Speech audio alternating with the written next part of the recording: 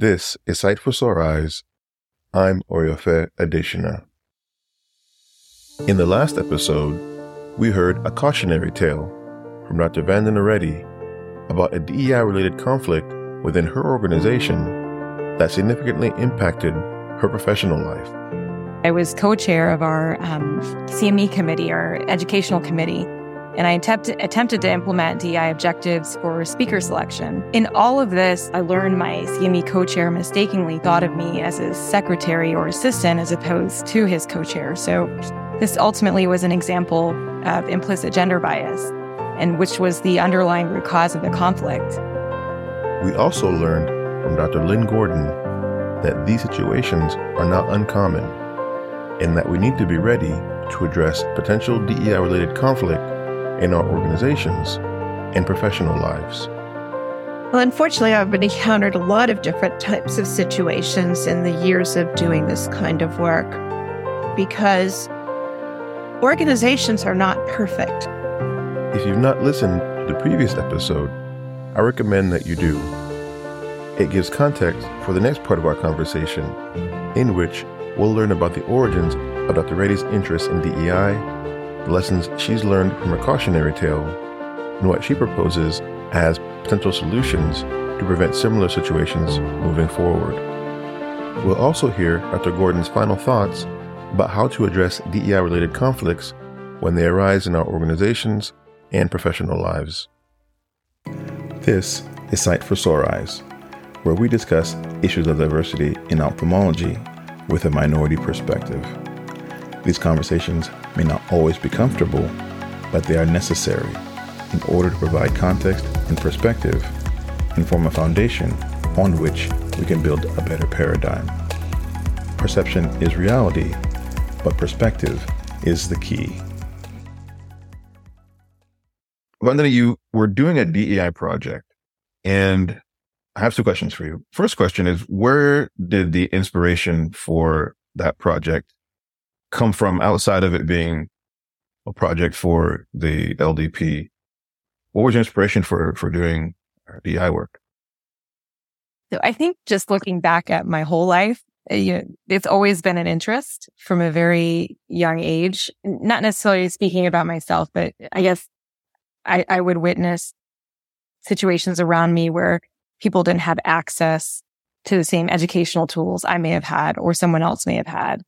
And I remember as far back as probably college or even medical school, like I know in medical school, I helped found a program called Junior Medical League with the Boys and Girls Club, which exposed students in underserved areas around where I was in medical school to different careers in sciences.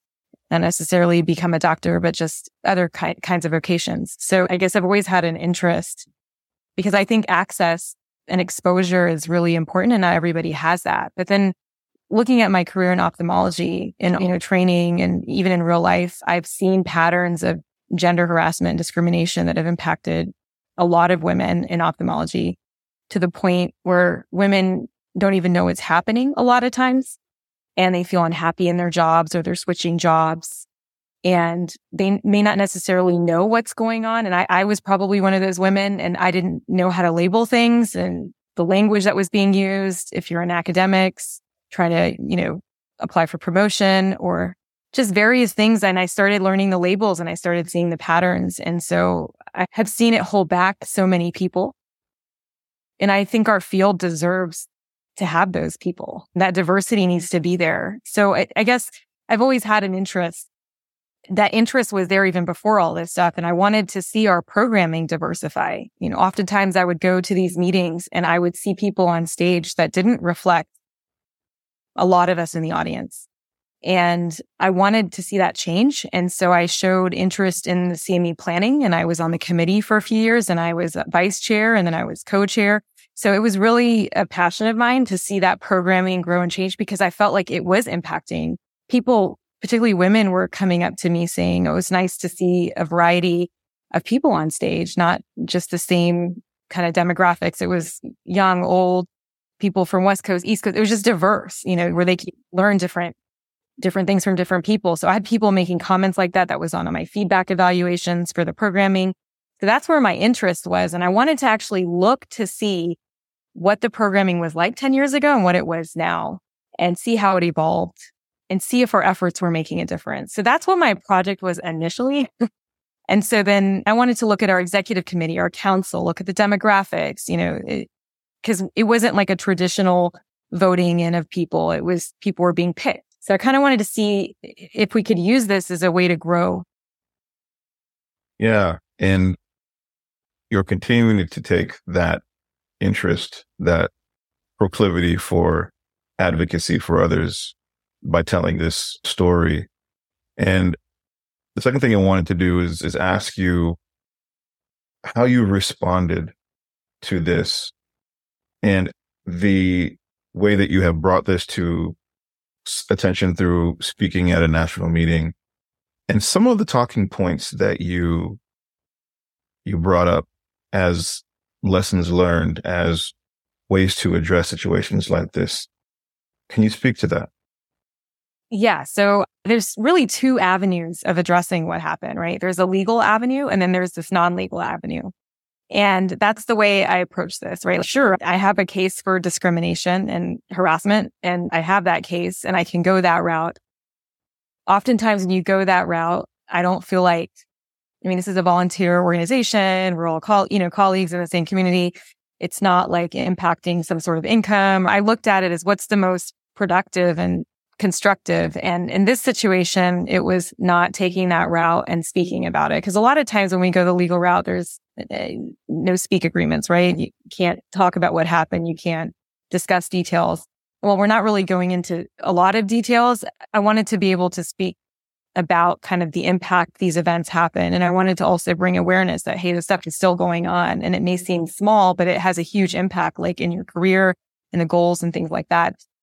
I will say I did bring it to many people's attention, a lot of people in leadership, and everybody agreed what happened was wrong, but I saw very few people wanting to sort of address it. It made them uncomfortable to address it. So I try to find avenues, like I know at WIO, I spoke about it on a DEI panel with other women. It just try to bring awareness.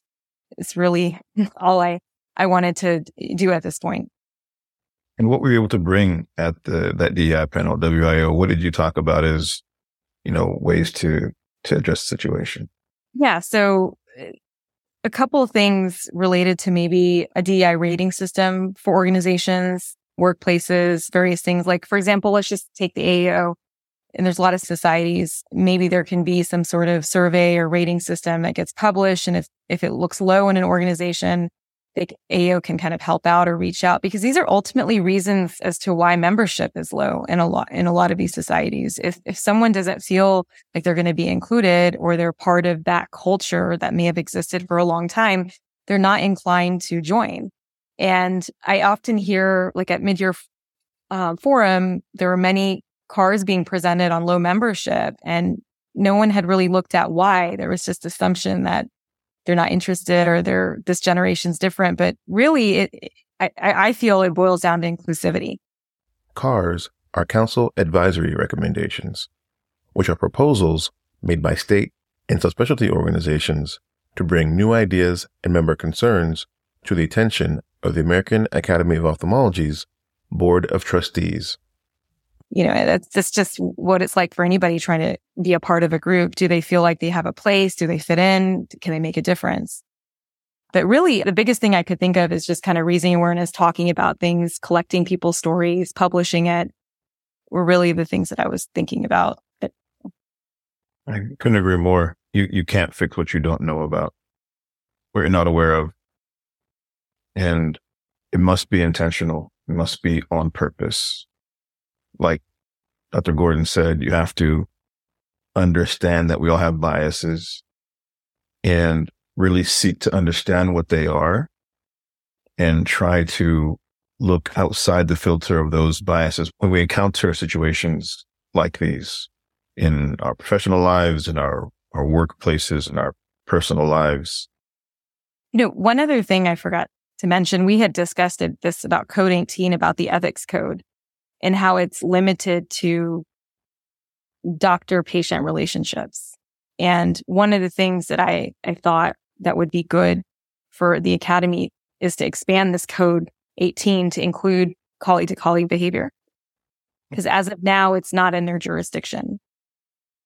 So this could be something that any organization who supports DEI presents to AAO, is to expand Code 18. And from what I understand, Code 18 is relatively new. I think it was implemented in 2020, if I'm not mistaken, to have some accountability if there is any sort of discrimination between doctor and patient. As we wrap up our conversation, come to a close, a couple of final questions, and I want to start with you, Dr. Gordon. These things happen. As much as we don't want them to, they occur. Moving forward, though, as we try to be more intentional and proactive about this, how do we prevent similar situations from occurring at organizational, professional levels from an individual standpoint? You know, the perpetrator versus the target, and then at an organizational level in handling and addressing these things when they occur. What are your thoughts on that? So regardless of what we do, conflicts will arise. I don't think that we can get rid of them. I wish we could, but we're human beings and we're all flawed.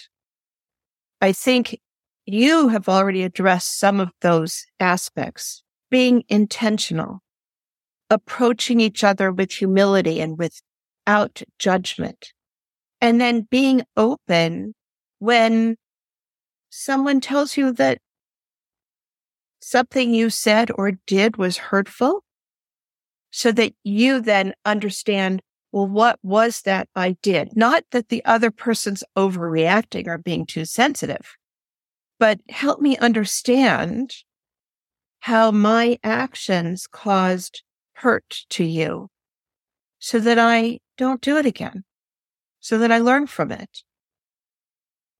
I don't know that we're going to ever get to that ideal place of how humans can communicate with each other. But I do think organizations have a responsibility when these types of situations occur to address them fairly, equitably, and with care. And we certainly have heard one side of the story here, which is a very compelling side. But taking someone out of positions without having a discussion doesn't make any sense to me and is worrisome, because this isn't a court of law and everybody deserves due process and careful consideration. And so being intentional, being thoughtful, taking the time to understand what are the issues, bringing two people together with a mediator that can help them talk to each other and help them understand each other, I think would go a really far way in terms of making our organizations and our workplaces better. Some wonderful points. And having somebody with objectivity, like you said at that last point, is huge, because we all have our emotional ties to certain points of view, certain individuals, certain ways, we think and behave, but having somebody with a fresh outside view, not sort of caught up in the politics or the agenda of any one individual on either side would be good. But then I'm going to give you the last word. What are your final thoughts? I really like the way that Dr. Gordon has described how to handle these things. So I think that's the biggest thing. There's always going to be conflict. There's always going to be interpretations and people thinking differently about a situation. But at the end of the day, good leadership involves addressing conflict early, coming to an understanding, and moving forward where there's growth, right? Organizations that have effective leadership can do that. And so that's what I'm hoping, that we normalize these kinds of discussions. We normalize that, hey, conflicts happen. They're always going to happen in organizations. And it's our job as leaders to address the conflict and use it as a point of growth. That's our job as leaders. And that's what I want to kind of see more of. And aside from all the other things that happen, I think that if we can grasp that, and most leadership in organizations can get through anything with positive outcomes and not have this fear mindset, more of a growth mindset in these situations. That's the only way we're going to be able to address these things and change the culture. So I like that statement. And I'm going to say something that I've said before, and it may hit you a certain way when I first start. Bear with me as I finish the thought. We all experience life.